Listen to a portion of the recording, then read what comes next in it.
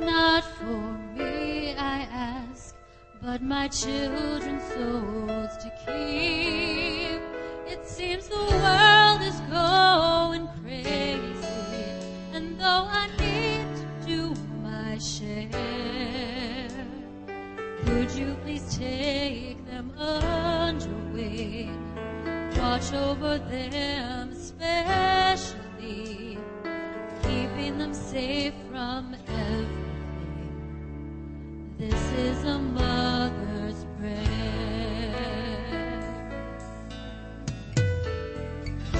I know you're listening in the silence of this night. The news is blistering, but I hold on to your light. And though there's darkness all around us, by my faith, know you're there. Give me the strength to lead the way. Send me the words I need to say. Use me to guide them day by day. This is a mother's prayer.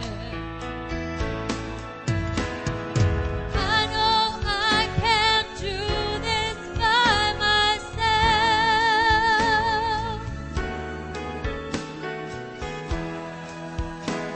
I thank you for your help. I know you're listening, so I know I'm not alone.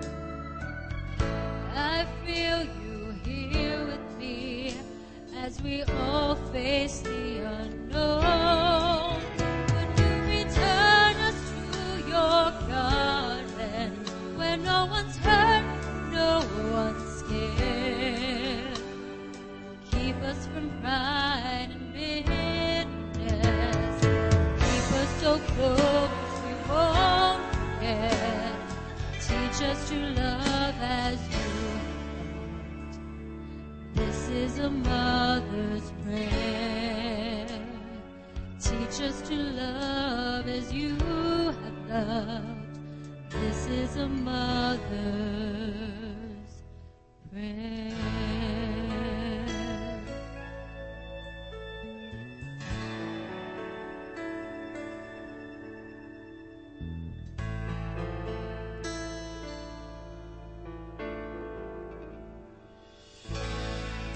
Amen. Thank you, Angela. Beautiful job. And I tell you, I am just so proud of where our worship ministry is and how far they have come and all the work that they all put into that. And I mean, is our music? I think it's pretty good. I certainly enjoyed it. Did you enjoy that this morning? Let's give them a hand. There's a lot of work, a lot of planning, a lot of sacrifice that goes into that. And so I thought they did a very beautiful, wonderful job today. You see, our arrangement's a little bit different today. We're always trying to tweak it and make it a little bit better. And I appreciate the guys putting in the risers today and the choir being able to get up on those. It kind of just helps a little bit with sound. And so it kind of, it just really thrills me as a pastor when you see everybody, as we share an idea, we share a new thought, we share a direction, and people just jump in and help make that happen. And that's, to me, that's special. And I just want to say thank you for that. Also, Jose and Cynthia, thank you very much for the pictures that you are taking this morning. We tried to delay service a little bit in our start time to give families an opportunity. If you have not had your family portrait made today, I want to encourage you immediately after service, just go out to the front of the building, there by the roses, out in the grass. Jose and Cynthia will be there immediately after service to finish taking those pictures and of those families that did not get their portraits made. Now, you are going to be receiving a free 8x10. And that's not going to cost you anything. If you want to order additional copies of the 8x10, I think they're $2 a piece. So just sign up out there with Cynthia, and we can get that taken care of and get those in for you. By the way, is everyone receiving our emails? Is everyone receiving those? Okay, if you are not receiving some emails pretty much on a weekly basis and maybe even several times through the week, then that means that either one, we do not have your email address, or two, we have it and it's wrong, okay? So if you're not receiving those, be sure to fill out on your connection card your new email address or write your email address on there. Let us know you're not getting that, because that is in the setup where we are, where we only have one worship service a Sunday or a week, and that's just Sunday morning. The only chance that we get to make announcements to you face to face is right here. Well, a lot of times there's other things that take place. We need to get word out to you, and the best way for us to do that is through email. So be sure that you are receiving emails from us. Also, are there any folks that Twitter here in the congregation? Yeah, there's some. I know there's a few. Also, you can follow Victory Church on Twitter. Sign up for that, and we're putting out all the information. We're putting out prayer lists, other things that you may want to know. You can follow all of that through Twitter, and that's kind of just another cool way of communicating and letting you know what's taking place, and you can follow us that way as well. So sign up for that if you will also, please, okay? Turn in your Bibles to the book of 1 Samuel. 1 Samuel chapter number 1. 1 Samuel chapter number 1. It's good to see all of you here this morning, and glad you're here today, and just hope and pray that you're blessed as a result of being here. I want to encourage you to take out your sermon notes. They're on the back of your bulletin this morning, and follow along with us. I had Brother Paul come and share the Proverbs 31 passage. I mean, to me, that passage of Scripture from verse 10 all the way through the end of that chapter, there's probably not another passage of Scripture that communicates the job, the role of a godly mother than that particular passage. And I just felt it very appropriate on Mother's Day to be able to read that passage of Scripture. Although I'm not going to be preaching from that passage of Scripture. I'm going to be in 1 Samuel, and I'm going to talk about another lady in the Bible named Hannah that was a very, very godly mother. And I want to try to share with you today some defining traits of a woman of faith. If you're going to be a woman of faith, if you're going to be a godly woman, then I think a perfect role model in the Word of God that we can go to and look at and pattern our life after as a mother would be Hannah. And there's some wonderful traits we see in her life. And I just want to try to unpack those briefly with you this morning. There's really a whole sermon that can be said on each of these 5 different traits that I'm going to share with you today. There's an entire series that can be preached on each one of those. But I'm just going to touch the surface, and I'm just going to skim on the top and share with you a few of these defining traits of this godly woman in the Bible named Hannah. And some that we can apply and you can apply to your life. By the way, it is Mother's Day, and I am going to be looking at the life of Hannah, and I am going to be sharing some defining traits that we discover in her life. But in all reality, this applies, and it's just as applicable to the men in the congregation as it is to the women, because these are biblical, godly truths and principles that you see in Hannah's life. It's kind of built around her as a mother and her wanting to have a child named Samuel, that she named Samuel, okay? So it's going to apply to all of us, okay? So men, don't check out of this message, okay? You stay engaged. There'll be something that you'll be able to get in this message as well, but it's primarily directed to our mothers today as you start looking for a godly role model. By the way, we all need some heroes, don't we? Hello?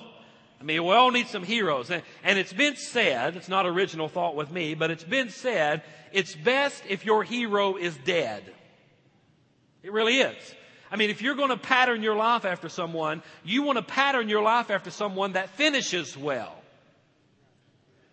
A lot of times we have idols in this world of men and women that we look up to, and I guess that's okay to look at their life from now to where they are, from where they started and began to where they are now, but you got to be careful that they finish well.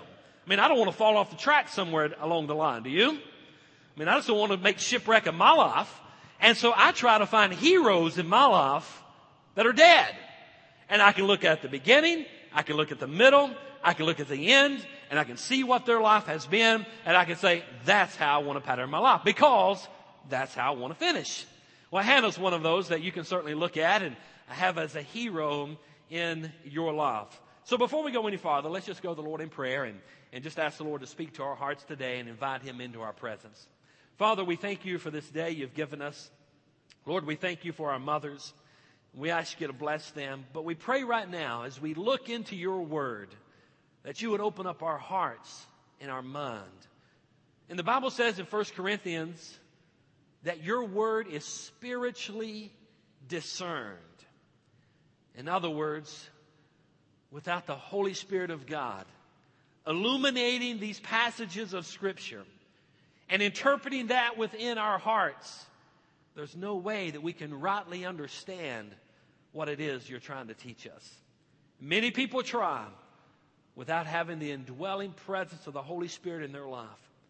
But God, there's no way we can know if you do not do your work in the Scripture and in our hearts and in our lives. Right now, this moment, I invite you into our presence.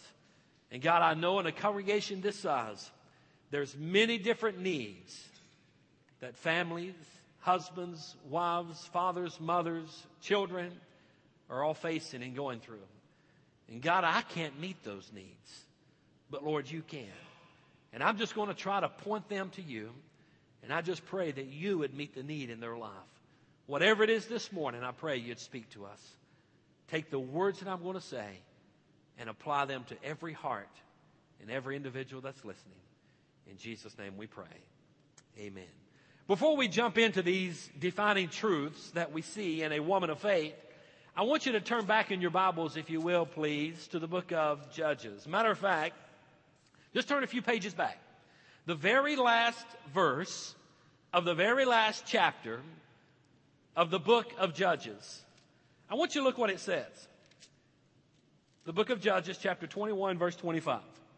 Now I'm reading now the Holman Christian Standard Bible, and it says this. In those days, there was no king in Israel. Everyone did whatever he wanted. I believe the King James says something that everyone did what was right in the sight of his own eyes, something to that effect.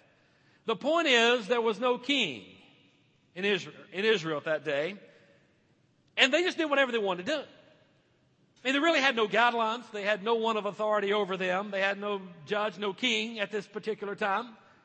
They just did whatever they wanted to do. Now, here's the interesting thing. In the Hebrew Bible, the book of Ruth does not come after the book of Judges.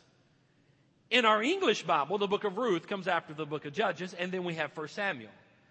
But in the Hebrew Bible, 1 Samuel comes immediately after the book of Judges. Do you see the contrast? You see where I'm going with this? The very last verse of the book of Judges said that they had no king in Israel. Everyone did what was right in the sight of their own eyes. Every person just did whatever he wanted. There was no right. There was no wrong. There were no morals. There were no standards. There were no convictions. Just if it felt good to you and you wanted to do it. Who is anybody to say that that's wrong or that's right? Whoa. Did that not sound a little bit like the 21st century? Does that not sound a little bit like the day that we live in today? That's kind of how it was in that day. No one can tell you what's right or wrong. They did whatever they wanted. And I think it pretty ironic. In the Hebrew Bible, immediately after that statement, boom, we're introduced to Hannah. 1 Samuel chapter 1 and verse number 1. It says, there was a man, and his name was Elkanah. And you're going down through here in verse number 3. This man would go up from his town every year to worship and to sacrifice to the Lord of hosts at Shiloh, where Eli's two sons were, Hophni and Phinehas, were the Lord's priests. And whenever Elkanah offered a sacrifice, he always gave portions of the meat to his wife Peninnah and each of her sons and daughters, but he gave a double portion to Hannah. Now I'm going to stop right there. Here we see in the book of Judges, they had no king. They did what was right in the sight of their own eyes. Whatever they wanted to do, they did. And then immediately we find 1 Samuel. The point is this.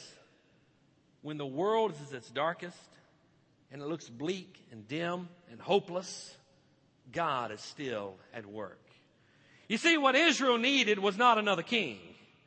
What Israel needed was not another judge. What Israel needed was a prophet. Hello? What Israel needed was not policy. What Israel needed was not politics. What Israel needed was not another consensus. to judge everyone and say, you tell me what you think is right. What Israel needed was the voice of Almighty God. And in that day, he spoke primarily through his prophets. So he's raising up a prophet. Now, in order to raise up this man that's going to be a tool in the hands of God, he works through a godly family. He works through this family that we find Hannah in. Now I want to share with you 5 truths or 5 traits that make up a woman of faith. Number 1, jot this one down if you will, please. This one may shock you a little bit. But women of faith exhibit real problems.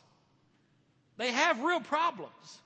A lot of times we make the mistake of looking in the Bible, looking in the Word of God, and we see a hero. We see a very famous person. We look at someone like Hannah. We look at someone like the Apostle Paul. We look at these great men and women in the Bible and we esteem them so greatly. And a lot of times we think, boy, their life is just perfect. I could never be that person. I could never be that woman. I could never be that man. I could never be that individual because my life is a mess. I mean, just look at my life. Look at the problems that I have. But may I remind you that in the Word of God, these are real men and women with real problems that find the answer to those problems through prayer and faith in God. Hannah had a problem. The problem was she was barren. Now, in the biblical days, the primary role of the woman was just to produce kids. That's kind of your role. Raise us up some kids. Basically, primary rule number 1. I know the women's lib movement don't like that. Well, I've got a brain. I understand all that. I'm just saying, in the biblical role of a woman, you were looked down upon if you were barren. You were judged. You were ridiculed by your peers. They were scorned. They were looked down upon and made fun of.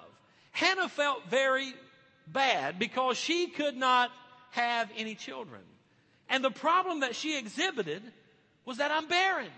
And because she was barren, she had this real problem that she had to face. She had to look out to her peers every single day and watch them raise their children.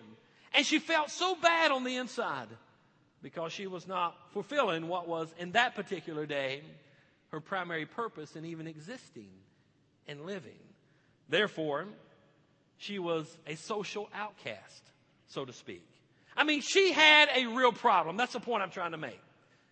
Mothers, men, all of us that try to be women and men of faith, you're going to have some problems.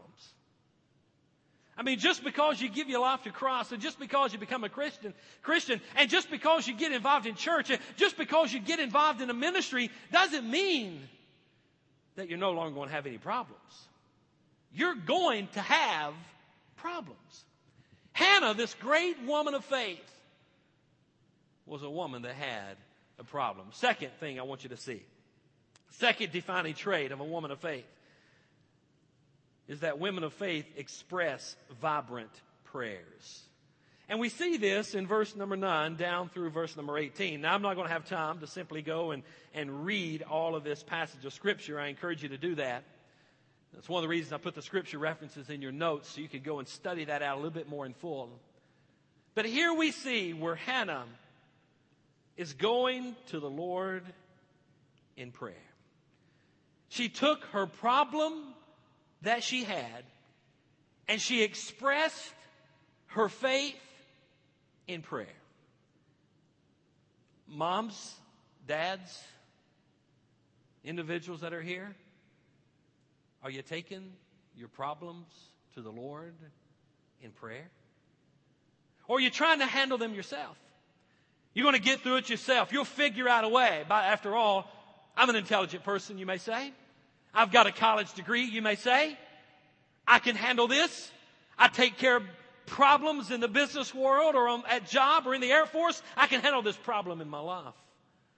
A real woman of faith, a real man of faith, a real person of God is going to take their problems to the Lord in prayer. And that's what we see Hannah doing. She goes to the Lord, and she goes there, and she's worshiping the Lord, and she's pleading with God. Matter of fact, Eli comes in, and he looks at Hannah. He thinks she's drunk. He thinks she's gone crazy. He tells her to get up and leave the temple and get away from the wine and the alcohol. She looks at him and she says, I've had no wine or beer. She said, I am not drunk. I am broken. What is my point right there? And what is it that the Scripture is trying to teach us here? I believe it's this, that our problems that we have, you're going to have them. Quit trying to live life like you're going to have no problems. Now, I enjoy a week with no problems, don't you? I mean, isn't it kind of relaxing to go through a week and be able to get through that week and say, whew, everything went great this week. Or, what about a day? A day's pretty good. To be able to get through a day and, man, there's no problems. But honey, you ain't going to live there long. Hello? We all have problems. But what's the purpose of our problems? Could it be that God is trying to break us? Because you see, until our hearts are broken, they can never be put back together by Him. And therefore, we may never find our divine calling or primary purpose in even existing until, first of all, we experience some problems and are broken. Could it be that that's the reason that the psalmist penned these words? In Psalm 119 in verse 71, you need to jot this one down. Jot that reference down. Psalm 119, 71. Psalm 119, 71. Listen to what the psalmist said. He said, it was good for me to be afflicted so that I could learn your statutes. Wow. The psalmist said it was good for me to be afflicted. It was good for me to be broken. It was good for me to have these problems. Why? So we could learn His statutes. So we could learn who He is. So we could be broken and then put back together and filled up. Isn't it amazing how you go through your life? And what may be a devastating experience that you're having at the moment? What may be a tremendous trial that you're going through? What may be a problem that you're facing today? You get removed from that several months down the road, and things are starting to work out, and fences are being mended, relationships are being restored, and you're getting some direction for your life, and you turn around and you think, boy, if I hadn't have gone through that problem, if I hadn't have gone through that hard place, I might not be here today in the center of God's will where I need to be. I know that's certainly true in my life. I know that's true in my wife's life. You see, because we were high school sweethearts, we started dating in the 10th grade. We took a little break the summer of the 10th and 11th grade. I'll let her define to you what took place, how that happened. We got back together when I saw her again in the 11th grade. 12th grade we dated. We dated 1 year after graduation. And then we got married. Now, I was 19 years old. Debbie was 18 years old. Listen, although I have loved the years I've had with my wife, it has nothing to do with her. So let me get out of the doghouse. I don't even want to go there, okay? But I wouldn't advise any 18 and 19-year-old kid today to get married. Hello? You see, I don't know. If God's in it, maybe it'll work out. It did for us. But here's the thing. I was young. I was married. I was working hard. I had 3 jobs. I'd get up in the morning. I always had 2 jobs, sometimes 3 jobs. I'd get up in the morning at 2:30 in the morning. I'd go to work at UPS. I'd load trucks. I had to start at 3:15 was my start time. I got off at 8:15. I worked from 3:15 to 8:15. And then I didn't come home whining because I'd been up too early and had to work 4 or 5 hours. I left that job and I went to work with Pete Powell. And Pete Powell was a builder. He built houses and did a tremendous amount of remodeling. At that particular time, we were putting on shingles and roofs, just all the time. So I left at 8 o'clock, and I went to work with Pete Powell. We put on shingles all day long until about 2 or 3 or 4 in the afternoon. And then I'd go home, and then I'd spend a little time with the wife, and then try to hit the bed about 9 o'clock or so. That was kind of my day. In the early years of our marriage, that's what it was. And by the way, none of those jobs were sitting behind a desk and pushing a pencil or typing on a computer. By the way, computers didn't even exist in that day. For us, for the public, I'm sure they were. Maybe in the government, but not for us. Hello? Didn't have cell phones. I remember when I got my first cell phone, though. I went to Radio Shack, and I got that big old bag. You guys remember those things? That big bag, it had a big battery pack in it. Battery pack's about that big, and plug it in your car, and then you pulled off this big old phone that had this huge cable on the end of it. I remember carrying that bag around and talking on that phone. Whoo, that's high cotton right now, I'm on this cell phone. I don't know how I got there. We're working. We're trying to buy a house. We're living in apartments. We finally get into our first home. Things are starting to work out in the Cannon household. No kids yet. We had somewhat went into our marriage with an agreement that we need to grow up a little bit first, so we would wait about 5 years, and that would put us only at about 23 or so. Then we would try to have kids. So we met that mark. But then prior to that, though, God was doing something in my life and in her life, because here's what happened. I started all this working, started bringing in money, started getting a big house, had several acres of land, got into show horses, got a ski boat, joined the ski club, was traveling every weekend on the water lake, running the slalom course and building pyramids and doing stunts and driving our boats and riding our horses. I had Tennessee walking horses. Had a young yearling that I was showing in horse shows all around western North Carolina. By the way, she was the state champion in North Carolina as a yearling. And I remember showing her around and leading her around and making her park out there for the judges. Life was good. But here's the problem. I was serving. My focus had changed. I was serving a material God.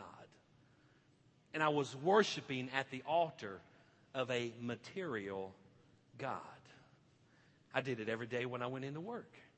Because I didn't go into work trying to get more so I could give more. I went into work trying to get more so I could get more. Hello? And that's when, at this particular time, I've gotten off the docks at UPS. I'm now a UPS truck driver. And I'm out on my route, and I get a phone call. No cell phones, no pagers, no nothing in this day where they get a hold of us. But at one of the restaurants where I frequented for my lunch break, which was a Christian mom and pop type restaurant, I would go in there and I would talk with them. I would take my Bible, I'd read, and I would try to, actually that was afterwards. At that restaurant, though, is when I got a phone call. And they said, your wife has just been taken down to Duke Hospital Medical Center. She's got cancer. At that particular moment, I was broken. You see, because here's what Jon Cannon had done. Jon Cannon had a good job. Jon Cannon made good money. Jon Cannon put his wife in a nice home. Jon Cannon put his wife in a brand new Trans Am T-top that would absolutely scream. It would bark, second gear, automatic, just kick it and go. Beautiful car, turned heads everywhere you went. Jon Cannon had a brand new ski nautique competition ski boat, 351 Windsor inboard, absolutely fly and turn on a dime on the water. But the problem is Jon Cannon had done all that. Jon Cannon had horses. Jon Cannon had a beautiful yard and acreage that the horses could be in. And Jon Cannon had all this stuff. But the problem was it was Jon Cannon doing all this stuff. And God says, that's not my plan for your life. And he broke us. You see, I had provided all of that, but one thing I could not provide was health for my wife. And that's when I called the deacons of our church. And I rushed back to the terminal, turned in my UPS truck, And I called the deacons of our church and I said, guys, listen, my wife has just been rushed down to Duke Medical Center. We've got to get together and pray. They said, that's right, John, come on over. I said, we're going to pray for her right now. We'll have a prayer meeting. I said, guys, no, you don't understand. Yes, I want you to pray for my wife, but I want you to pray for me so that I can get to the place in my life where I can pray for my wife. You see, God broke us, and he broke us to get us a place so that we could be used for him and for his glory and for his honor. The point I'm trying to make is this. You're going to have problems. And a lot of times those problems, as the psalmist said in 119 and 71, it was good for me to be afflicted so I could learn your statutes. A lot of times those problems are nothing but God trying to break you down to get you to look up. And it could be that that's what was taking place in Hannah's life as she expressed these vibrant prayers to the Lord. Third defining trait we see in her is that women of faith experience God's provision. Now, I'm not going to have time to unpack this one because I'll pause too long with the problems and the prayers. But here we see that she experienced God's provision. God heard and answered her prayer in verses 19 down through verse number 20. Now let me say this. Just because God heard and answered Hannah's prayer for a child does not necessarily mean that God's going to hear and answer all of your prayers, especially if there's some that are struggling with childbirth. But it does mean God has a plan, God has a purpose. And his plan was to raise up a prophet. Not necessarily even to answer Hannah's prayer. His plan was, because of the circumstances of the day, to raise up a prophet. And he chose to do that through Hannah.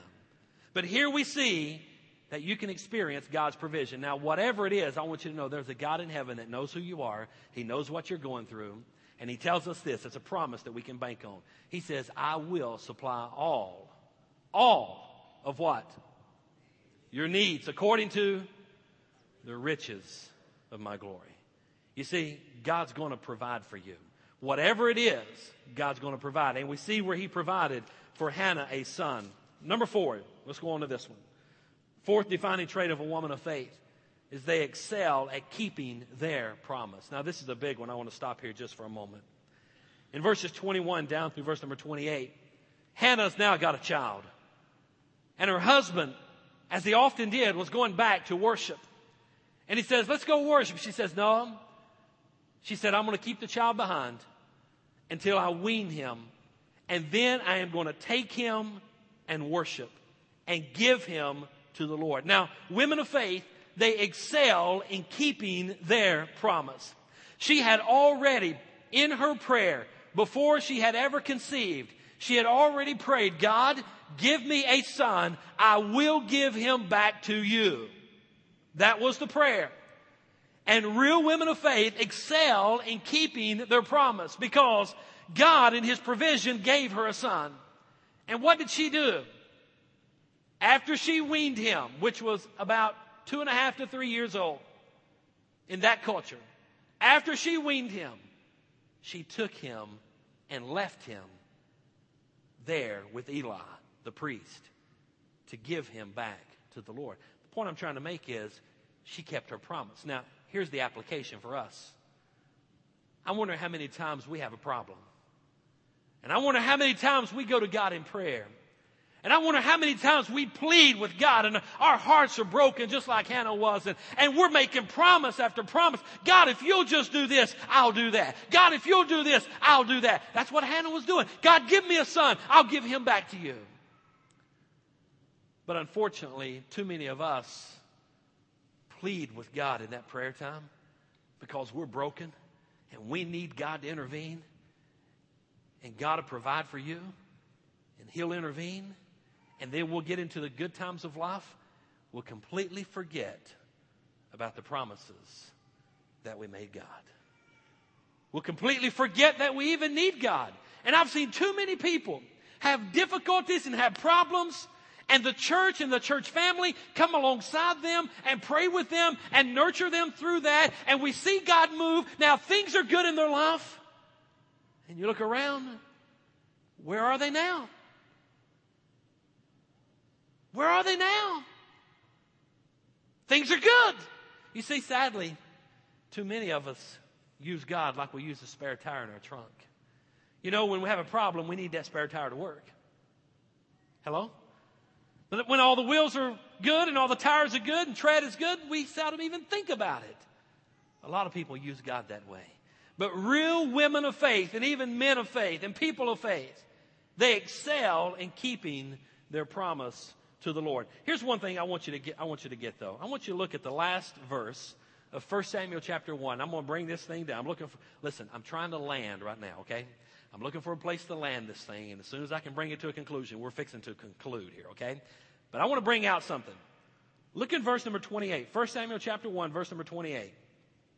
Or starting verse 27. I prayed for this boy, and since the Lord gave me what I asked for, I now give the boy to the Lord. For as long as he lives, he is given to the Lord. I want you to pay attention to the very last sentence. Then he bowed and worshiped the Lord there. Now, did you get that? If you're not careful, you'll read over that and move right along, and it will not even sink in what just took place. Hannah just brought this boy to the Lord. She gave him back to the Lord. She left him there.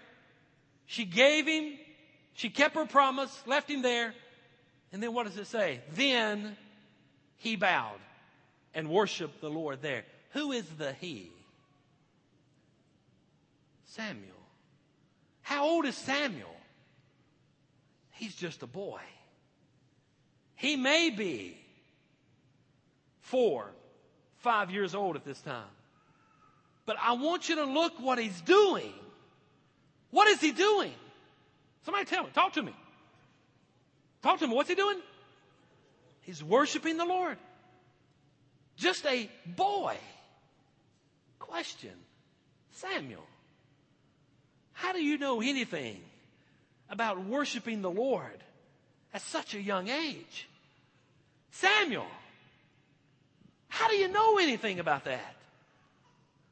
Could it be that Hannah and her family took seriously the command that God gave every parent in Deuteronomy chapter number 6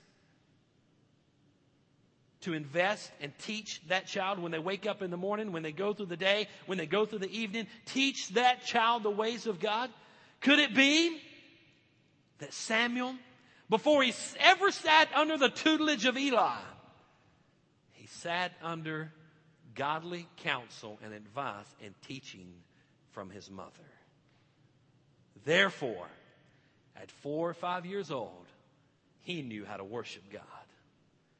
Teenagers, don't ever think when you come to a worship service, and I'm talking to all you teenagers in here, don't ever think when you come into a worship service like this, that this is the adult time. Let's go endure. Let's go sit through it. This is for you. Just as much as it's for mom as it's for dad, it's for you. If you're 3 years and older, according to the example we see with Samuel, you can certainly sit and worship the Lord. Hello? This young boy worshiped the Lord. But the only reason he was able to do that is because he had a family. And you'll see it all through the text of 1 Samuel. As their custom was, they went to worship. As their practice was, they went to worship.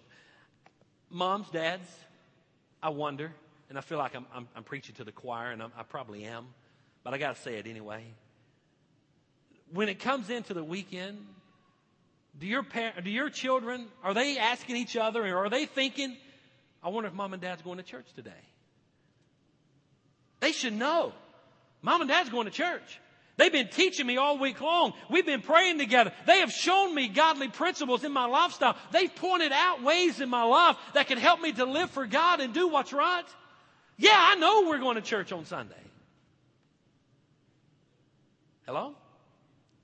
Let me give you the last one, the last defining trait.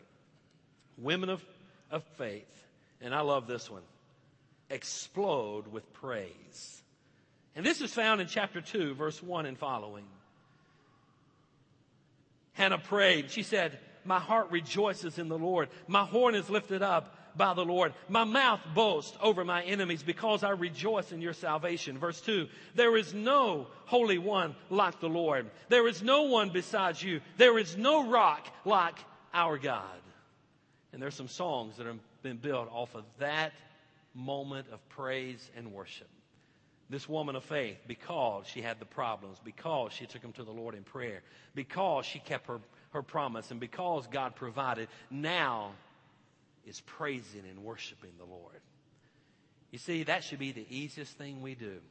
That should just flow from the overflow of a lifestyle of living for God. Just being able to praise the Lord. And that's what we find her doing here in chapter 2, verse 1 and following. Are you praising the Lord? Well, it's difficult to praise the Lord if you're not living for the Lord. Let me give you a few closing thoughts, and I'm going to put these on the screen for you. 3 thoughts in closing. Number 1, for all the women that are here today, whether you have children or not, I want you to know that you are of great worth and value to God. Hello? Your worth and your value is not necessarily found in what you do and what you produce. It's found in who you are as a person. Hello? Second thing I want you to know as we close, mothers, I want to encourage you to make it your mission to give your children to the Lord for a lifetime of dedicated service. Give your children to the Lord for a lifetime of dedicated service. Pray for them. Give them over to God. I've often made the statement to my wife and even to my family, my mother-in-law and even my parents, I would rather my kids be in the center of God's will and live halfway around the world than for my kids to be out of God's will and live next door to me and then be involved in my life every single day.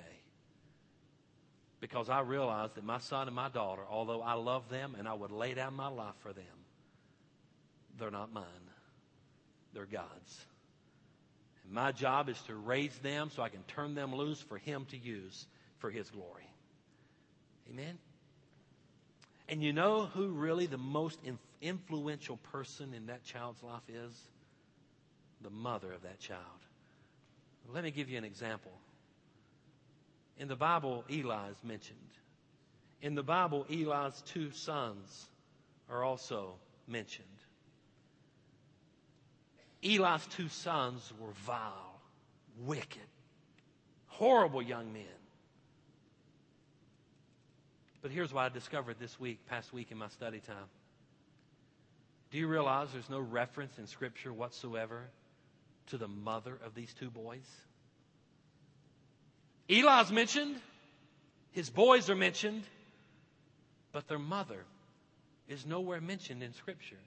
Now, I don't know the reason for that. I don't know. I don't know if she had died. I don't know if she just chose not to be involved in parenting these 2 boys. But these 2 boys have no mention of a mother in their life whatsoever in Scripture. And they were horrible guys. Samuel's life, his whole life that we know about starts with giving us the backdrop of this mother. That was a godly mother that influenced him. And he turned out to be a great man of God. Closing thought number 3 is this. One of the lessons from the life of Hannah is that each one of us, that we need to be growing in our own relationship with the Lord. Each one of us need to be growing. Hannah was growing. Samuel grew. Each one of us need to be growing in our relationship with the Lord. I wonder this morning, as every head is bowed and every eye is closed, where are you?